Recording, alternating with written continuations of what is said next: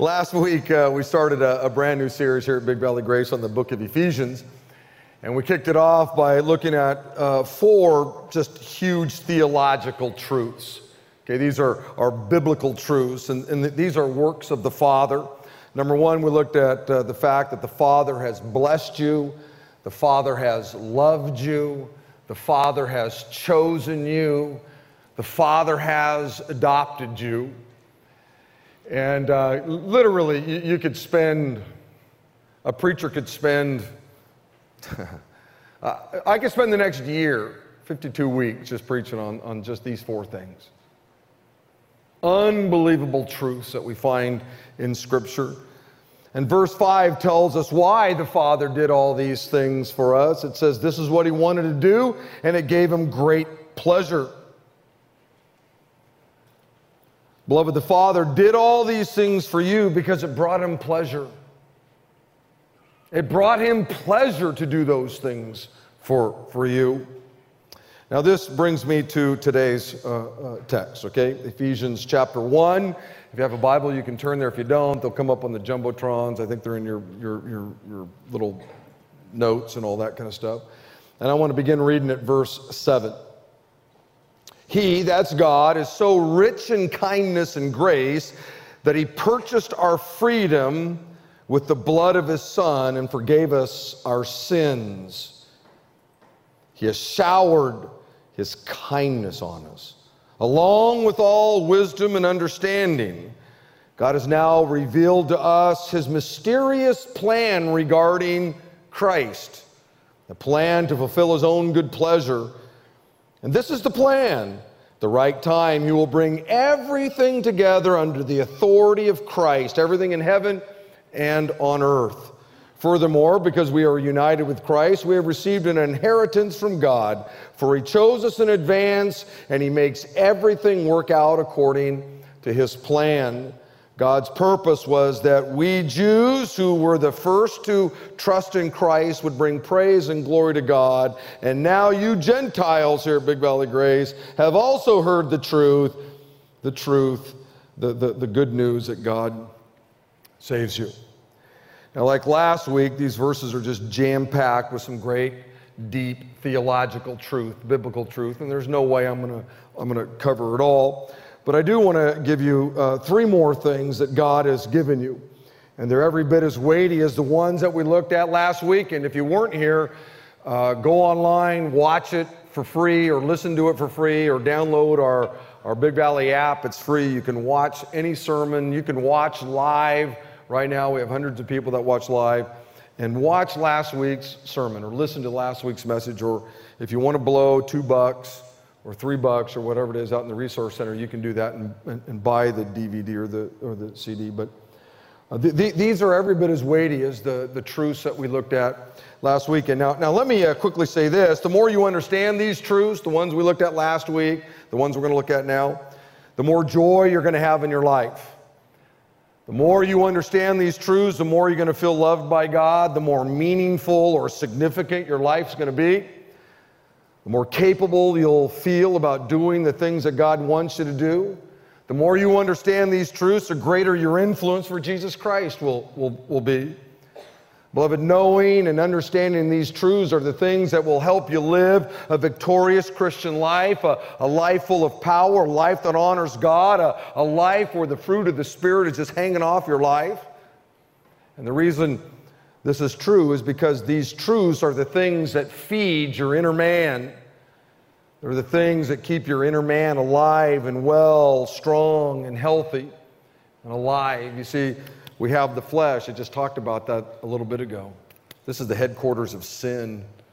It's crummy. As I said, Paul said, no good dwells in it. But those of us that know Christ, we have the Spirit of God in us. And it's these truths that really feed the inner man, the new man within us. So anyway, let's look at number 1, okay? Number 1. The Father sent Jesus to purchase your freedom from sin and death. That's number 1. Verse 7 says, He, that's God, is so rich in kindness and grace that He purchased our freedom with the blood of His Son, and He forgave our sins. He has showered us with His kindness. Now, to fully understand what God is saying here, I've got to unpack a few things. Okay? I think it's possible to know the Lord, give your life to Christ, and really not understand the layers that go along with this. In Genesis chapter 1, it says, "Then God said, let us make human beings in our image and in our likeness." And it's in Genesis chapter 1, literally right out of the gate, where we see the Trinity. God said, let us make man in our likeness. Well, who's the our? It's God the Father, God the Son, God the Holy Spirit. That's the our there, O-U-R.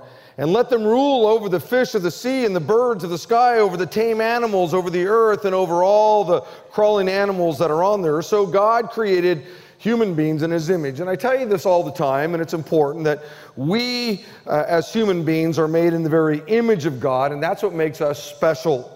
Human beings are different than all the other things that God created. He created everything. But we're unique, we're special, we're created in His image. Cows aren't created in the image of God. A caterpillar isn't created in the image of God. A crow isn't created in the image of God. As much as I love my two dogs, Rocco and Zoe, they're created by God, but they weren't created in the very image of God. James chapter 1 says, "And we," that's human beings, "out of all creation, out of all the things that God created, became His prized possession." Now, when you get to Genesis chapter 3, everything changes, because it's in Genesis chapter 3 where Adam and Eve disobey God. They sin, and that brought sin into the world. Romans chapter 5 says, when Adam sinned, sin entered the world. Genesis chapter 3 is kind of the pivotal moment, if you will, of history, in my opinion. Genesis chapters 1 and 2, you get to see what God wanted the world to be like. You see what His heart was. It's when you get to Genesis chapter 3 and you see the first two human beings blowing God off, disobeying God, that everything changed. Everything. Sin was now a part of the world. Romans chapter 3 says, "For everyone has sinned, we all have fallen short of God's glorious standard." It's one of the things we all have in common in here, is that we've all sinned. We're different ages. You know, we all have different amounts of money in our bank accounts. We all live in different neighborhoods. Some are single, some are married, some are grandparents. But the one thing we all have in common is that we're all sinful. And the Bible makes that crystal clear. Isaiah, the great prophet, said, "All of us like sheep have strayed away. We left God's paths to follow our own." In other words, we're just like Adam and Eve. Adam and Eve said, "God, I don't want to follow your path. I don't want to do what you have to say. I'm going to do my own thing. I got my own path I want to follow." And we've all done that. Every one of us. Proverbs says, "Who can say I've kept my heart pure and I'm clean and without sin?" And the answer is nobody. Sin causes us to think crummy thoughts and do crummy things. We were made in the image of God, but Adam's sin marred that image. Sin broke the beautiful relationship we had with God. Listen to what the prophet Jeremiah said. He said, "Can an Ethiopian change the color of his skin?" And the answer is no. "Can a leopard take away his spots?" No. "Neither can you start doing good, for you've always done what is evil." You see, the message of the Bible is that we're all evil. Some are just more evil than others. The world will tell you we're all good. Some of you are just better than others. But that's not what the Bible teaches. The Bible says we've all sinned. We're all evil. It's just that some people are way more evil than others. Just open up your newspaper on any given day and you can just see how evil people are in our little town, in our county, in our state, in our nation, in the world. Just unbelievable evil. And like I said, not all of us are, Charlie Manson.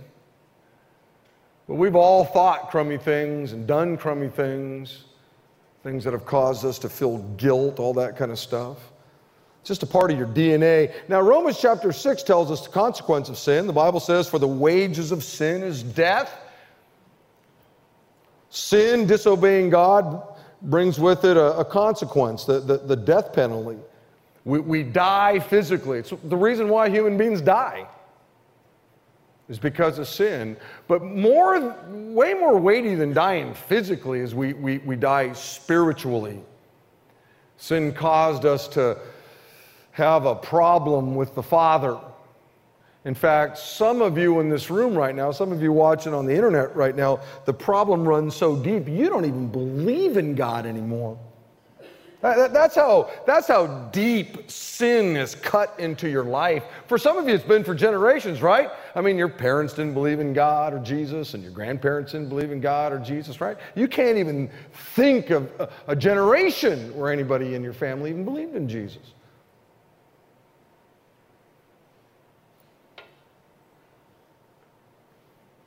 Listen, heaven's a perfect place. Perfect love, perfect peace, perfect joy, no sin, no mistakes, no evil, no errors. It's absolutely perfect in every way that you can think of, which means you got to be perfect to get in. Otherwise, if God let you in or me in with all of our sin and all of our junk, then heaven wouldn't be perfect anymore, would it? In fact, it'd take about 10 minutes for heaven to be just as messed up as earth is.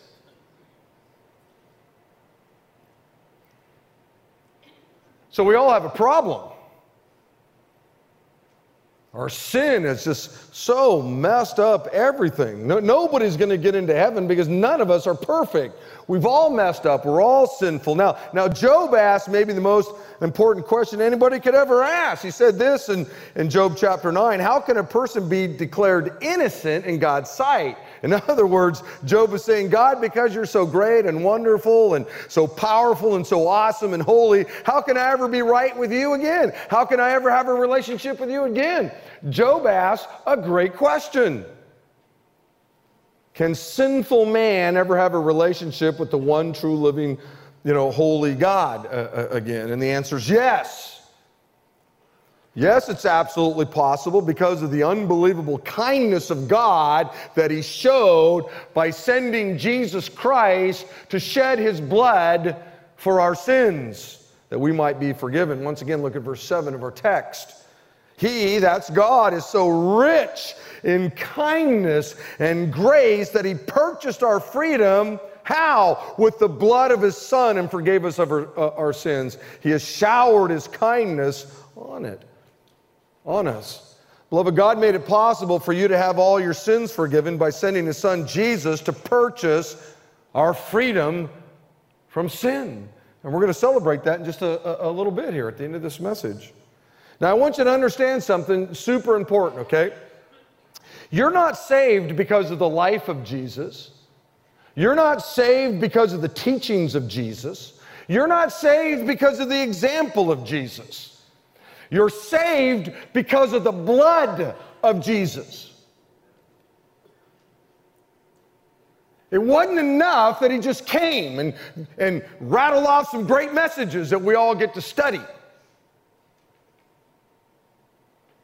You're saved because He shed His blood for you. The Bible says that without the shedding of blood, there is no remission of sin.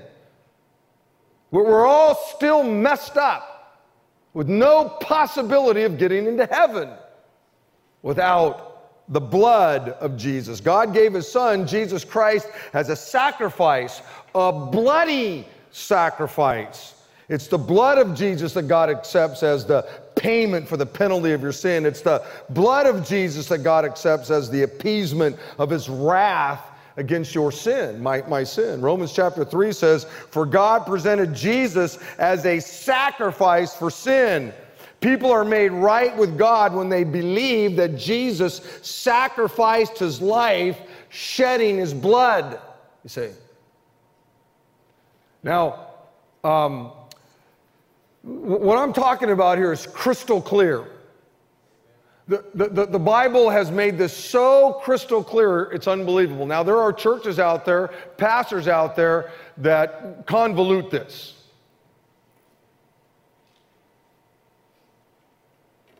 But the scriptures are just crystal clear. Your salvation, beloved, came at a huge price, the bloody, stained body of Christ. 2 Corinthians chapter 5 says this, for God made Christ, that's Jesus, who never sinned. He lived a perfect, holy, righteous life. That's what the bread's going to represent. To be the offering for our sins so that we could be made right with God through Christ. That's how we're made right with God. It's through what Jesus accomplished with his bloody, stained up, beaten to a pulp body on a cross. That's how the relationship is made right again. Is by receiving his son. Now, I don't fully comprehend all this means. I want to be straight up with you. I know there's some guys that'll tell you, oh, I get it. I don't get it all. I don't. I don't understand it. I just rejoice in how deeply the Father loved me. I rejoice in that, though I don't understand it all. And he proved how much he loved me when he sent Jesus Christ to the cross to die for me. That's where I go, man, there's no doubt in my mind that the God who created it all, who created me in his very image, loves me. I never question that. Never. That he would send Jesus to die for me, that's unbelievable. I know me. The planet would probably be, a better place without me running around on it, trust me. But he came for me. Crazy. Just crazy. Number two. And we're going to remember all that, like I said, in just a moment when we take communion. The Father made his wisdom and understanding available to you. Verse 8 says he has showered his kindness on us. Obviously, he showered his kindness on us. He sent his son. Man, that's a pretty kind act, isn't it? But then he says, along with all wisdom and understanding. Beloved, here's the deal. When you invited Jesus Christ into your life, a lot of really cool things happened, right? Your sins were forgiven, that's the big one. Your name was written in the Lamb's Book of Life, and that's big. You became a part of God's family, and the list goes on and on and on. But there's one thing that a lot of Christians miss or don't understand when they become a Christian, and that's this. At the very moment you invited Jesus Christ into your life, you immediately had access to God's wisdom and insight. You see, while we're down here on planet Earth, God doesn't leave us down here, as one of his children in some spiritual or moral or mental vacuum where we got to somehow figure out everything on our own.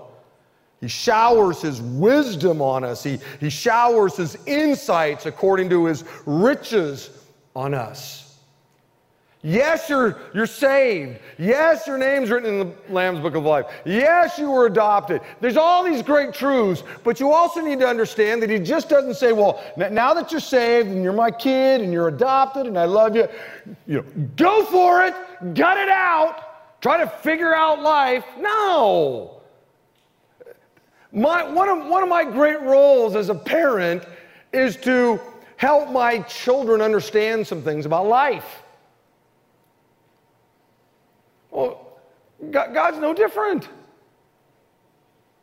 He's given us his wisdom. He's made his wisdom, his insight, his understanding available to all of us. The Bible says in James chapter 1, if you need wisdom, ask our generous God and he'll give it to you. He won't rebuke you for asking. And what exactly is wisdom? Well, let me tell you what it isn't. Wisdom isn't knowledge. Okay? We're in a knowledge explosion in our world today. There's lots of information out there that you can literally access in a nanosecond on your computer. But just because you have a bunch of knowledge doesn't mean you're wise. It just means that you have a lot of knowledge. In fact, I know a lot of people that have big-time degrees. They're super knowledgeable, but they're as dumb as posts. I wrote it in here. I was trying to figure out something else, but they're just dumb. You know what I'm saying? Just watch any talk show. All kinds of people with all kinds of great degrees. And you just go, how'd that guy get on there? That guy's as dumb as a post. Huh. Wisdom isn't having a high IQ. Once again, I personally know some people that have off-the-charts IQ, yet they've made some of the dumbest decisions you could imagine. So wisdom really has nothing to do with IQ or intellect or whatever. Wisdom isn't having common sense. In fact, that's a term that I don't even know really exists anymore. This idea that we all have in common, some things that we hold to be true, some values that we believe are true. You might have that within your home, some common sense within your little unit. But we as a society don't have any common sense. There's nothing in common. So what is it? Well, let me give you a definition I heard that I thought was really good, okay? Wisdom is seeing and responding to life from God's perspective. It's seeing life from God's perspective, but it's also then responding to life from God's perspective. And I tried to kind of put it in a sentence I think we could all get. And some of you are thinking, well, I don't get it. That didn't make any sense to me. Well, it's the best I could do. Okay, now, here's the important thing. Because of sin, we as humans don't naturally see and respond to life from God's perspective. That doesn't come natural to us. We don't see life, our families. We don't see that. We don't respond to life from God's perspective because of our sin. It doesn't come natural to us, but it is a skill that you can develop. The Bible says in Proverbs chapter 14, there's a way that seems right to a man, but in the end it leads to death. This tends to be how most people operate, including really too many Christians. They make decisions, sometimes weighty decisions concerning their lives or their families or whatever based on what seems right. Instead of gathering wisdom, God's wisdom, seeing and responding to life from God's viewpoint. Unfortunately, I understand the lost, going, well, it just seems right, I'm going to do it. I get that. Not a believer, not a follower of Christ. A follower of Christ has access to God's wisdom, God's understanding, God's insights. And God wants His followers to see life from His viewpoint, have a biblical worldview, and then not only have that worldview, but then take action on that and live that way. So how do you get wisdom and understanding? I'm going to run through some of these, okay? You get wisdom when you read the Word of God. You get wisdom when you study the Word of God. You get wisdom when you memorize the Word of God. You get wisdom when you meditate on the Word of God. And I wanted you to write all those words down. When you read, when you study, when you memorize, when you meditate on the Word of God. Beloved, if you really think about it, there's only two places to get wisdom. There's only two sources. The Word, okay, or the world. Those are basically the two sources. You're going to get your insights on life from one of those two places. The Word, which is what God has to say, or the world, which is, most of the time just diametrically opposed to what God says. Now, I want you to look up on the Jumbotrons, and I want you to look at these 7 words, okay? See them? Television, newspaper, magazine, radio, blogs, the internet, movies, the Bible. You see those words up there? 7, 8 words? That's what I want you to do. I want you to lock on to the one that you believe will tell you the truth. I'm going to give you a second. Okay? Just look at those words up there. Now, Now, some of them might give you some truth sometimes. Some of them may never give you the truth. I don't know. I just want you to lock on, I'm serious, lock on to the Word, the thing up there that you believe will tell you the truth. The one that will give you that you believe will give you the best advice or wisdom or whatever, the one that you can really trust, okay? Now I want you to lock on to the one that you spend the most amount of time watching or reading or listening to. Well, that's a different question. I know what 99.999% of you locked on to. I know what word it was, but it's the second question's the one that's going to kind of shake things up in your life, hopefully. You know, believer, which one of those is going to tell you the truth 100% of the time. But which one do you invest most of your time, engaged in? Beloved, why do we spend so much time watching TV or reading or listening to stuff that we know we can't trust or believe in? Why do we do that? It just doesn't make any sense. For some of you, you need to make a commitment that God's Word will take a greater role in your daily life. That might be the commitment some of you need to make. God, the Holy Spirit, I'm going to talk about the Holy Spirit next weekend if God doesn't come back, just spoke to some of you. It's one of the signs that you're a believer. It's not that you said a prayer, as great as a prayer is. The sign that you're a believer is that, something just happened within you. That's the Holy Spirit. Who's saying, boy, you gotta spend time in my Word, you see. Beloved, if you want to be wise, you got to get into the Bible, but it doesn't end there. It takes more than simply reading, studying, or memorizing or meditating on the Bible. I know a lot of people that are walking encyclopedias of Bible knowledge. They read it, they study it, they memorize it, they can quote scripture on any topic, but they're basically nuts. I'm not kidding. They're just, I don't even like being around them. I'm afraid that people are going to think that I'm like them. The religious leaders knew the Word of God like the back of their hand. In fact, most of them probably had it memorized.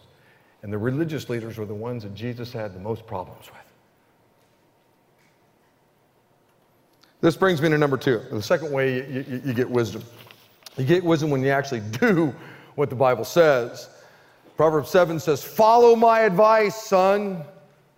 Always, treasure my commands, obey my commands and live. Guard my instructions as you guard your own eyes. Tie them on your fingers as a reminder. Write them deep within your heart."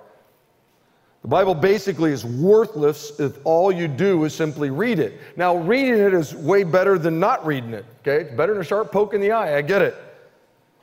But for it to really have any impact on your life, you actually have to do what it says. You have to apply it to your life. That's what really matters. Solomon says, "Follow my advice, obey my commands." Let me tell you why there are so many Christians in the world today that are just kind of messed up. They got messed up marriages, they got messed up families, they got messed up finances. Beloved, it's not because God didn't give them wisdom. God gave them wisdom. The issue was they chose not to do it. See? They had all the wisdom. They probably read it. They may have memorized it. They may have meditated on it. The problem isn't that God didn't give them any wisdom. The problem is that they never took that wisdom and then responded to it.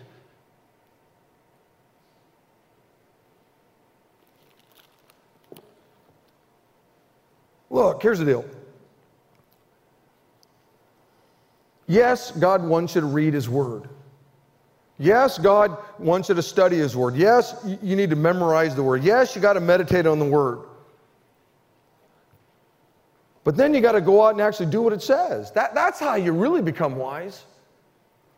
The Bible says this in James chapter 1, but don't just listen to God's Word. You must do what it says. Otherwise, you're only fooling yourself.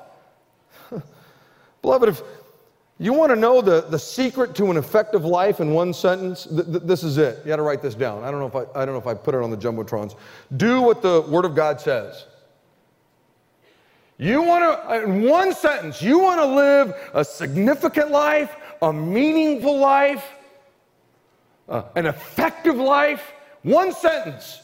Do what the Bible says. That'd be a great seminar. How to have an effective life, a meaningful life, a significant life, a life full of purpose. Do what the Bible says. Do it.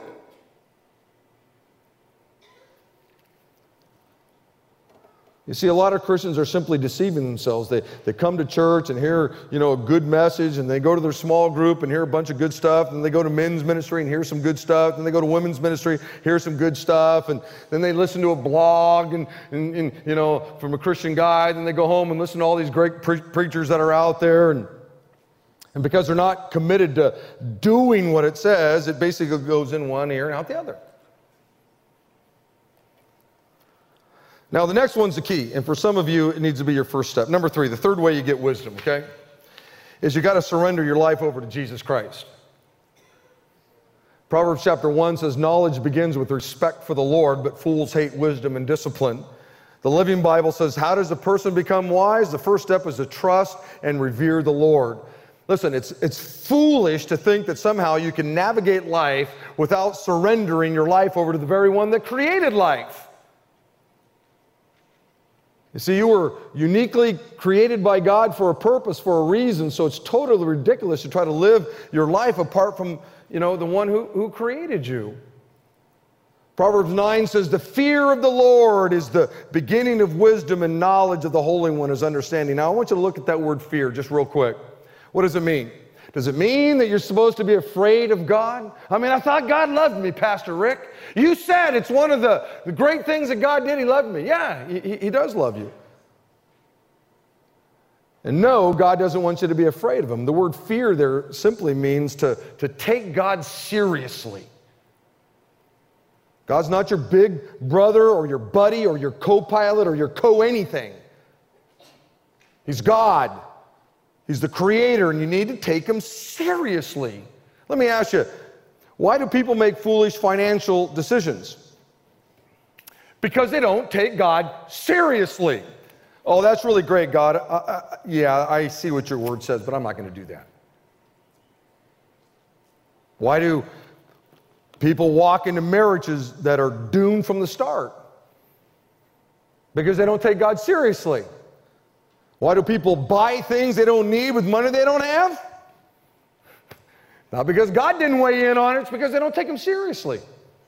Yeah, that's a neat little verse. Those are neat little, in fact, those 80 verses there are really great, but I'm not going to do them. I'm not going to take God seriously. I'm going to do my own thing. Why do people have affairs and think that it somehow, won't matter? Because they don't take God's word seriously. Why do people fail to prepare for death when they know it's inevitable? Because they don't take God seriously. Why do people blow off accepting Jesus Christ into their lives? Because they don't take God seriously. They don't fear God. They don't believe in Him. Beloved, the reason people do stupid things is because they don't fear the Lord. They don't take God seriously, which ultimately means they lack wisdom. Because wisdom begins when you fear the Lord, when you take Him seriously, because He is wisdom. So the starting point in becoming wise is to surrender your life over to God, trust in Him, and take Him seriously, which brings me to the last biblical truth that I'm going to share with you. Okay, number 3, and then we're going to enjoy a moment of communion together. Number 3, the Father revealed to you the mysteries of His will. He says in verse 9, God has now revealed to us His mysterious plan regarding Christ, a plan to fulfill His own good pleasure.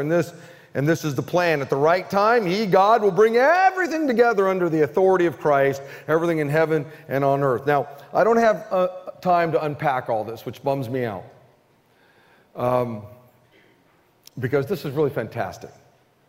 Not that the other stuff wasn't. But this is just really fantastic. But let me say a couple of things. The word mystery is a word that literally means a secret that's now been revealed. Okay? You see, God didn't tell the people in the Old Testament his entire plan. There were some things that God kept them in the dark on, but now God has decided to reveal these secrets to us. Okay? Abraham didn't know these secrets. He didn't know this mystery. Moses didn't have the privilege of knowing this mystery. Daniel didn't have the privilege of knowing this mystery. The great prophets, Isaiah, Ezekiel, Jeremiah, they didn't know it either. But God has let you and I in on it. And what exactly is this mystery? Well, I'm going to give it to you in one word.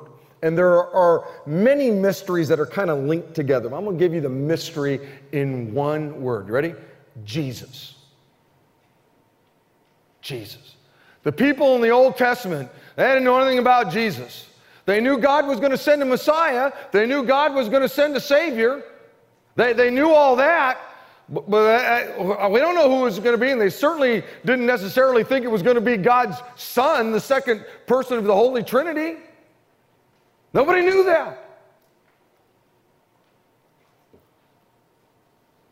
Romans chapter 16 says this message about Jesus Christ has revealed his plan for you Gentiles, a plan kept secret from the beginning of time. But now, as the prophets foretold and as the eternal God has commanded, this message is made known to all Gentiles everywhere, so that they too might believe and obey him. Colossians chapter 1 says this message is the secret that was hidden from everyone since the beginning of time, but now has been made known to God's holy people. God decided to let his people know this rich and glorious secret which he has for all people. This secret is Christ himself, who is in you. He is our only hope for glory. Beloved, ever since Genesis chapter 3, sin has been tearing everything apart. You can see it in the Garden of Eden. You can see it in the days of Noah. You can see it at the Tower of Babel. You can see it in the children of Israel. You can see it in your own life. You can see it in your own family. Sin has been tearing everything apart until Jesus came. And ever since Jesus came, everything's been different. He came to set people free. And there's coming a day when everything will be made right again. And it's all because of Jesus. All because of him. Now here's the deal. I think the verse that best sums up this mystery is found in Philippians chapter 2. The Bible says that there's coming a day, I don't know when that day will be, where every knee shall bow and every tongue confess that Jesus Christ is Lord to the glory of God. It's coming. Beloved, this is the truth. Now, I've already done it. I've already confessed that Jesus Christ is my Lord. I've already confessed that Jesus Christ is my Savior. I've already confessed my need for him in my life. I've already confessed my sin to him. I've already confessed that my sin has messed up everything and I needed him in my life. I needed his blood to cleanse me from my sin. I've already confessed that. Most of you have also. But some of you haven't. Some of you don't believe in him, so you haven't confessed him as Lord or anything like that. Which means in just a moment when these little things go by, it'd be weird for you to hold a piece of bread and a cup that was all about remembering Jesus, and you don't even believe in him. Communion is one of these weighty things that we as believers do to remember Jesus. But the Bible clearly teaches that there's coming a day when you will. You may not believe in him now, but there's coming a day when you will confess. You will. You'll be on your knees before Jesus Christ and you will confess. You'll either do it now while you're alive on planet Earth, or you'll do it the moment you take your last breath. It's coming. That's the way God planned this whole thing. The great mystery was that Christ was going to come and that everything would be put under him. and that everybody at some moment was going to get on their knees and confess Him as Lord and Savior. It's coming. Now, if you do it now, you make Jesus the Lord of your life now while you're alive, it's a good thing. Your sins will be forgiven and you'll get to go to heaven when you die, kind of a thing. But if you die having never confessed Jesus as Lord, it's not a good thing. You'll confess Him as Lord, but it'll be too late to have your sins forgiven and thus enter heaven. See, if I had to wrap the mystery up in a verse, it's that everybody at some moment is going to look at God's Son, His holy and righteous Son, and say, I confess, you are the Son of God.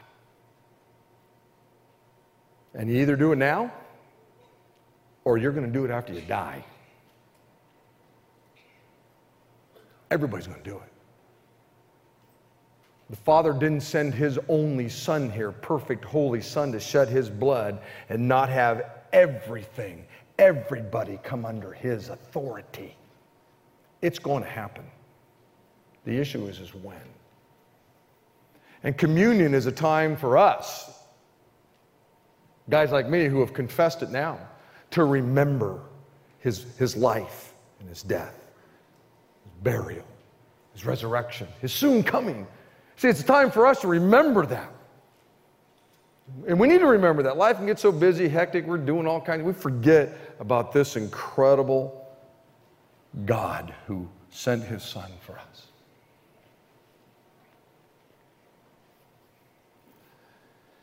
Here's the deal. I'm going to ask our worship guys to come on up here, and we're going to sing a song. This is all going to be passed, and I want you to hang on to it, okay? Because I want us to remember Jesus together. But maybe there's somebody here and you're going, man, wow, I get it.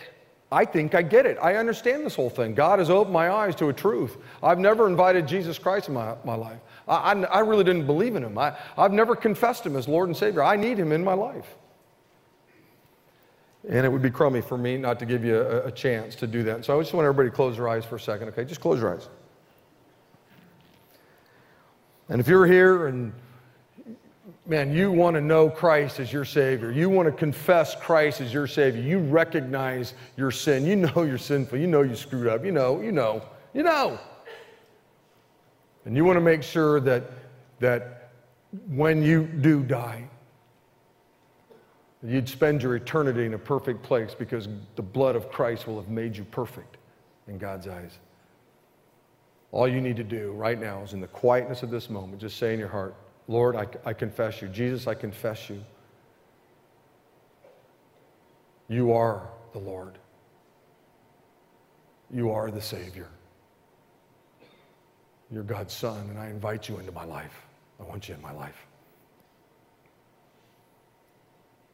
Now, while your heads are bowed and all that kind of stuff, look, if you meant that prayer, you really meant that.